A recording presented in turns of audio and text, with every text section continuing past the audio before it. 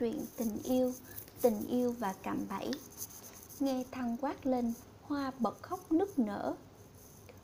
Em cũng đang không hiểu chuyện gì đã xảy ra, chỉ mong anh hiểu cho em. Chẳng lẽ hơn 1 năm yêu nhau không đủ để anh tin em hay sao? Thăng đứng dậy chỉ tay vào mặt Hoa và quát: giữa chúng ta giờ chấm dứt tại đây. Tôi đã sai lầm khi tin vào cô. Đừng bao giờ liên lạc với tôi nữa. Tôi không muốn gặp lại loại người như cô. Nói rồi Thăng đi nhanh ra khỏi quán cà phê, bỏ mặc Hoa ngồi lại một mình trước những cái nhìn tò mò của các bạn bên cạnh. Mới tốt nghiệp ra trường, vì chưa xin được việc làm đúng chuyên ngành nên tạm thời Hoa vào làm thu ngân tại một quán bar karaoke cũng khá lớn tại Hà Nội. Hoa yêu Thăng, chàng kỹ sư tin học đẹp trai, cũng được hơn 1 năm. Cũng tính đến lúc Hoa ổn định công việc thì sẽ trở thành vợ thành chồng. Mọi việc đang diễn ra tốt đẹp thì bỗng có một biến cố xảy ra khiến tình yêu bỗng chốc tan vỡ. Chiều hôm đó khi vừa đi làm về, như đã hẹn với Linh từ trước, hai người bạn gái thân rủ nhau đi may váy và sắm sửa ít đồ cá nhân. Hoa mua cho Thăng một lọ nước hoa và mang quà qua nhà người yêu. Điện thoại đổ chuông, Hoa đưa túi xách cho Thăng và bảo: anh lấy hộ em trong túi này, em nghe điện thoại đã, cái Linh nó gọi không biết có việc gì. Nghe điện thoại xong quay lại, Hoa hoàn toàn bất ngờ vì nghĩ rằng người yêu mình sẽ vui lắm khi nhận được lọ nước hoa thương hiệu mà Thăng rất thích.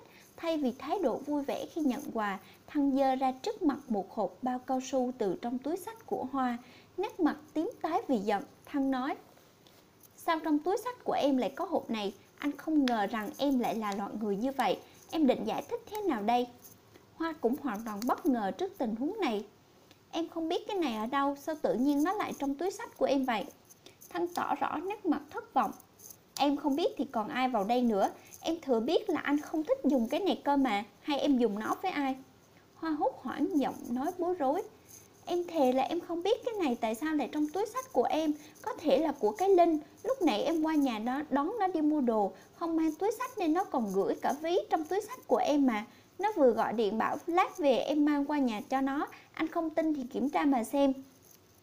Thăng lục trong túi xách ra thấy có một ví nhỏ của Linh để trong đó thật. Thăng nói: vậy em gọi điện ngay cho Linh và bật loa ngồi lên. Nếu đúng của Linh thì không sao, còn nếu không thì giữa chúng ta cần nói chuyện đấy, gọi ngay đi. Hoa tỏ rõ nét mặt lo lắng. Bây giờ em qua nhà đưa ví và sẽ nói chuyện với nó về việc này. Em mong anh hãy bình tĩnh, em không có ai khác ngoài anh cả. Thăng nhếch mép cười mỉa mai. Thôi chẳng việc gì phải thế. Nếu không phải của em thì em cứ gọi điện cho Linh để hỏi luôn bây giờ cho rõ ràng. Đây không phải chuyện đùa. Em thừa biết tính của anh rồi đấy. Có gì cứ nói thẳng với nhau, không việc gì phải làm trò mèo đấy. Thấy thái độ cương quyết của Thăng, Hoa run run cầm điện thoại gọi cho Linh và bật loa ngồi lên. Linh à, lúc nãy mày có để cái hộp bao cao su trong túi xách của tao không? Tự nhiên có trong túi xách của tao. Linh trả lời: mày nói gì vậy? Tao không hiểu. Tao mang cái đấy để làm gì? Có chuyện gì à? Thăng nghe xong thì lắc đầu, nét mặt hiện rõ sự đau khổ vì thất vọng. Thôi không phải hỏi gì nữa, vậy là đủ hiểu rồi. Tôi không ngờ cô mới vào làm ở quán bar mà cô đã hư hỏng như vậy rồi. Bây giờ cô về đi, có gì thì nói chuyện sau. Mặc cho người yêu cầm tay níu kéo, Thăng đẩy Hoa ra và tức giận đóng sầm cửa lại. Cả đêm hôm đó Hoa không sao ngủ được, bao nhiêu suy nghĩ cứ hiện lên trong đầu. Bất chợt Hoa nghĩ đến Linh và tự đặt ra câu hỏi liệu có phải nó đã để cái hộp bao cao su trong đó túi để gây ra hiểu nhầm nhằm phá hoại tình cảm của mình không? Nhưng lúc tối qua nhà đưa ví cho Linh, Hoa đã kể lại đầu đuôi câu việc này, nhưng nó vẫn chối, bảo là không biết. Chơi thân với nhau nên Hoa cũng biết rằng Linh cũng thích Thăng vì hai người cùng quen Thăng trong một buổi sinh nhật của hai người bạn. Cả hai đều có cảm tình với Thăng vì vẻ đẹp trai, lịch sự, công việc ổn định, kỹ sư tin học của một công ty lớn và tất nhiên Thăng cũng là niềm mơ ước của nhiều cô gái khác nữa. Mới đầu thì Linh cũng chủ động nhắn tin hỏi thăm Thăng, nhưng Thăng chỉ trả lời theo phép lịch sự, xã giao. Khi biết Thăng đã có tình cảm với Hoa nên Linh đành ngậm ngùi rút lui, mặc dù cũng có chút buồn, chút ghen tị với bạn. Nghĩ đến Linh, Hoa dường như đã hiểu được chuyện gì xảy ra.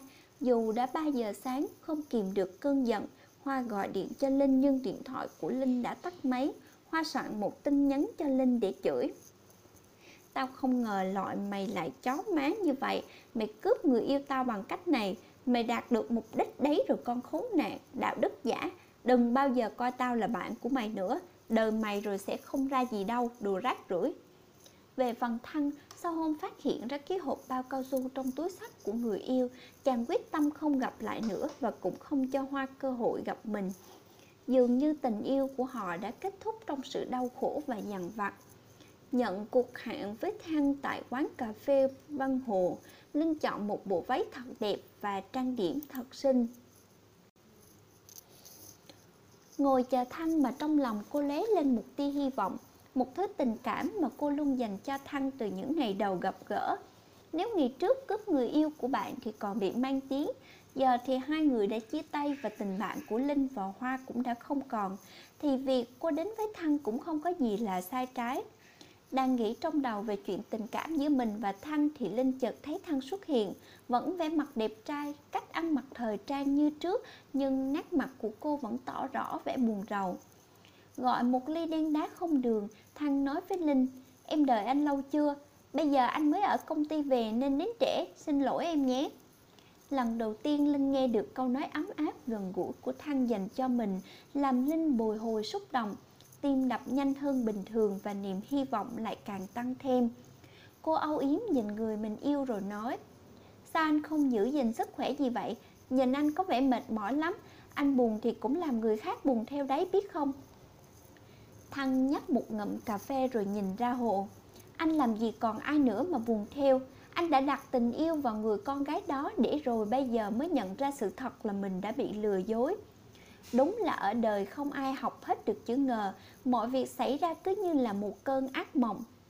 Linh đã biết trước thể nào Thăng hẹn mình ra cũng sẽ nói về việc này, nên cô đã chuẩn bị trước, vì đây cũng chính là cơ hội để cô chiếm lại tình cảm của Thăng. Linh tỏ vẻ buồn ngùi. "Dù gì thì chuyện cũng đã xảy ra rồi, em mong anh hãy vượt qua. Người ta biết mặt chứ ai biết được lòng. Chính em cũng hoàn toàn bất ngờ trước sự việc này. Ngay khi nó xin vào làm ở quán bar đó, em đã khuyên là không nên rồi, ngờ đâu nó lại hư hỏng như vậy. Em thì không bao giờ làm những chuyện sai trái như nó. Quan điểm của em là người con gái phải biết giữ gìn cho người mình yêu." Chơi thân với Hoa nên Linh biết rõ là Hoa không có hư hỏng như vậy, nhưng cô vẫn cố tình nói vì cô sợ rằng nhỡ hai người đó quay lại với nhau thì cô sẽ không còn cơ hội nữa. Trong tình yêu luôn có sự ích kỷ và đương nhiên một bên là bạn, một bên là người mình yêu thì Linh sẽ phải chọn Thăng. Dù hai người bạn gái có thân với nhau đến mấy thì trong lòng vẫn luôn có sự đố kỵ lẫn nhau về hình thức. Chẳng ai muốn người kia xinh hơn mình. Linh công việc ổn định hơn Hoa, lại tự nhận mình chẳng thua kém gì nên ngày đó, việc Thăng yêu Hoa mà không yêu mình đã làm cho cô tự ái. Huống chi Hoa đã không còn coi Linh là bạn nữa, thậm chí còn là kẻ thù. Lúc này Linh mới sống thật với cảm xúc của chính mình. Trong cuộc chiến giành giật về tình yêu thì nhiệm vụ của cô lúc này phải nói xấu đối thủ của mình, và qua cách nói như vậy, cô cũng đã tự nâng điểm của mình lên trong mắt của Thăng. Cô đã tìm hiểu rất nhiều về tâm lý nên biết rằng khi một người đang đổ vỡ trong tình cảm, họ rất yếu đuối. Vì vậy, nếu có người bên cạnh động viên an ủi, tâm sự chia sẻ thì chắc chắn tình cảm sẽ nảy sinh, và cô đã đúng. Thăng chợt quay lại nhìn vào mắt của Linh. "Ước gì anh cũng có một người bạn gái suy nghĩ chín chắn như em thì hạnh phúc biết mấy. Tiếc là anh lại không có được." Linh xúc động ngã vào vai Thăng nũng nịu. "Anh vô tình lắm, anh biết không? Chẳng lẽ anh không hiểu được tình cảm của em?" Thăng bối rối vòng tay ôm chặt lấy Linh. "Nhưng nếu như vậy, anh cảm thấy em bị thiệt thòi. Đến lúc này anh mới nhận ra đâu là tình yêu đích thực của mình. Anh ngốc quá phải không em?" Linh rung lên vì hạnh phúc. Cô đã thành công khi chiếm lại được tình cảm của Thăng. Mắt long lanh như sắp rơi lệ vì quá bất ngờ. "Không sao đâu anh, em chấp nhận tất cả. Chỉ cần từ bây giờ mình mãi bên nhau." Linh nghĩ thầm trong bụng là đã chiếm được tình cảm của Thăng mà Thăng ngốc nghếch không hề nhận ra. Bây giờ đã có Thăng được, nhưng vì muốn trả thù Hoa vì tin nhắn lần trước Hoa chửi, nên những lần đi chơi cô đều chụp ảnh hai người thân mật tay trong tay rồi post lên Facebook cố tình cho Hoa nhìn thấy. Mặc dù Thăng không đồng tình việc này nhưng cô vẫn cứ làm để chứng tỏ cô mới là người xứng đáng được Thăng càng làm cho quan hệ giữa hai người bạn thân không còn có cơ hội hàn gắn. Một lần hai người vừa ân ái trong nhà nghỉ, Linh từ trong phòng tắm ra nhìn thấy Thăng đang xem điện thoại của mình. Nhìn Linh, Thăng cau mày tỏ thái độ không vui. Anh đã nói với em rồi, sao em cứ post lên Facebook ảnh của chúng mình làm gì? Bạn bè nhìn vào họ sẽ xì xào bàn tán không hay đâu, dù sao anh và Hoa trước đây cũng là. Linh nằm xuống cạnh người yêu tủm tỉm cười. Em thấy chẳng làm sao mà phải ngại, nó đối xử với anh có ra gì đâu mà anh phải sợ nó buồn. Loại người như nó thì nay thằng này mai thằng khác chứ tốt đẹp cái gì. Thăng thở dài. Biết là như vậy, nhưng dù sao hết tình thì vẫn còn nghĩa. Cô ta để khiến anh thất vọng và đáng bị coi thường thật. Nhưng em và Hoa trước đây cũng là bạn thân, giờ chúng mình lại là yêu nhau, khó tránh được lời ra tiếng vào. Anh là đàn ông thì không sao, nhưng em là con gái, anh không muốn em bị mang tiếng là... Linh vội ngắt lời. Anh sợ em bị mang tiếng là cướp người yêu của bạn đúng không? Em cũng kể cho hội bạn về bộ mặt thật của nó rồi. Anh đừng lo, bạn em ai cũng bảo chúng mình đẹp đôi hơn mà. Thăng đã yêu rồi nhưng Linh vẫn chưa yên tâm lắm. Với vẻ đẹp bề ngoài đẹp trai lại có trình độ như Thăng thì xung quanh có rất nhiều người thích. Nhiều lúc Linh cũng xa gần nói bóng gió đến chuyện cưới xin, nhưng Thăng còn đang mãi phấn đấu trong công việc nên chưa thể cưới ngay được. Linh tính đến một nước cao hơn, trong kế hoạch đó là cô sẽ cố gắng có thai để chắc chắn Thăng sẽ là của mình. Cô ôm người yêu và thủ thỉ. Anh này, mình quan hệ mà sao anh lại không thích dùng bao thế này? Nhỡ em có thai thì sao? Anh cứ mãi lên chức nọ chức kia thì em biết thế nào? Thăng cười và hôn lên môi Linh. Tưởng chuyện gì, nếu em có thai thì mình cưới thôi, còn nếu chưa có thì cưới cho anh thêm thời gian. Đàn ông quan trọng nhất là sự nghiệp, có địa vị, có tiền thì sau này anh mới lo cho em đầy đủ được chứ. Những lần kiểm tra trộm điện thoại và Facebook của người yêu, cô đều thấy có tin nhắn của Hằng, con gái của giám đốc nơi Thăng làm việc. Qua nội dung tin nhắn, cô linh cảm thấy Hằng cũng đang có tình cảm với Thăng, nhưng rất may là Thăng rất đàng hoàng. Những tin nhắn đều lịch sự và xã giao, không có gì là trăng hoa tán tỉnh. Hằng trẻ và xinh hơn Linh lại là con của sếp, nếu không cẩn thận thì sẽ mất giống như Hoa đã mất Thăng về tay Linh vậy. Tuy biết là Thăng đàng hoàng và chân thành với mình, nhưng vẫn muốn giữ chặt người yêu cho yên tâm, nên cô vẫn âm thầm tính toán những ngày dễ có thai nhất để quan hệ với Thăng. Mặc cho cơn mưa chiều tầm tã, Linh xin nghỉ làm sớm, phóng xe đến quán cà phê gần công ty của Thăng và gọi điện cho người yêu đi ra. Có chuyện gì sao không gọi nó qua điện thoại? Mưa gió thế này em đến đây nhỡ bị cảm mưa thì sao? Nếu không thì để anh qua chỗ em chứ. Linh cầm tay người yêu cười mãn nguyện. Em phải tận nơi để báo cho anh cơ. Em có thai rồi.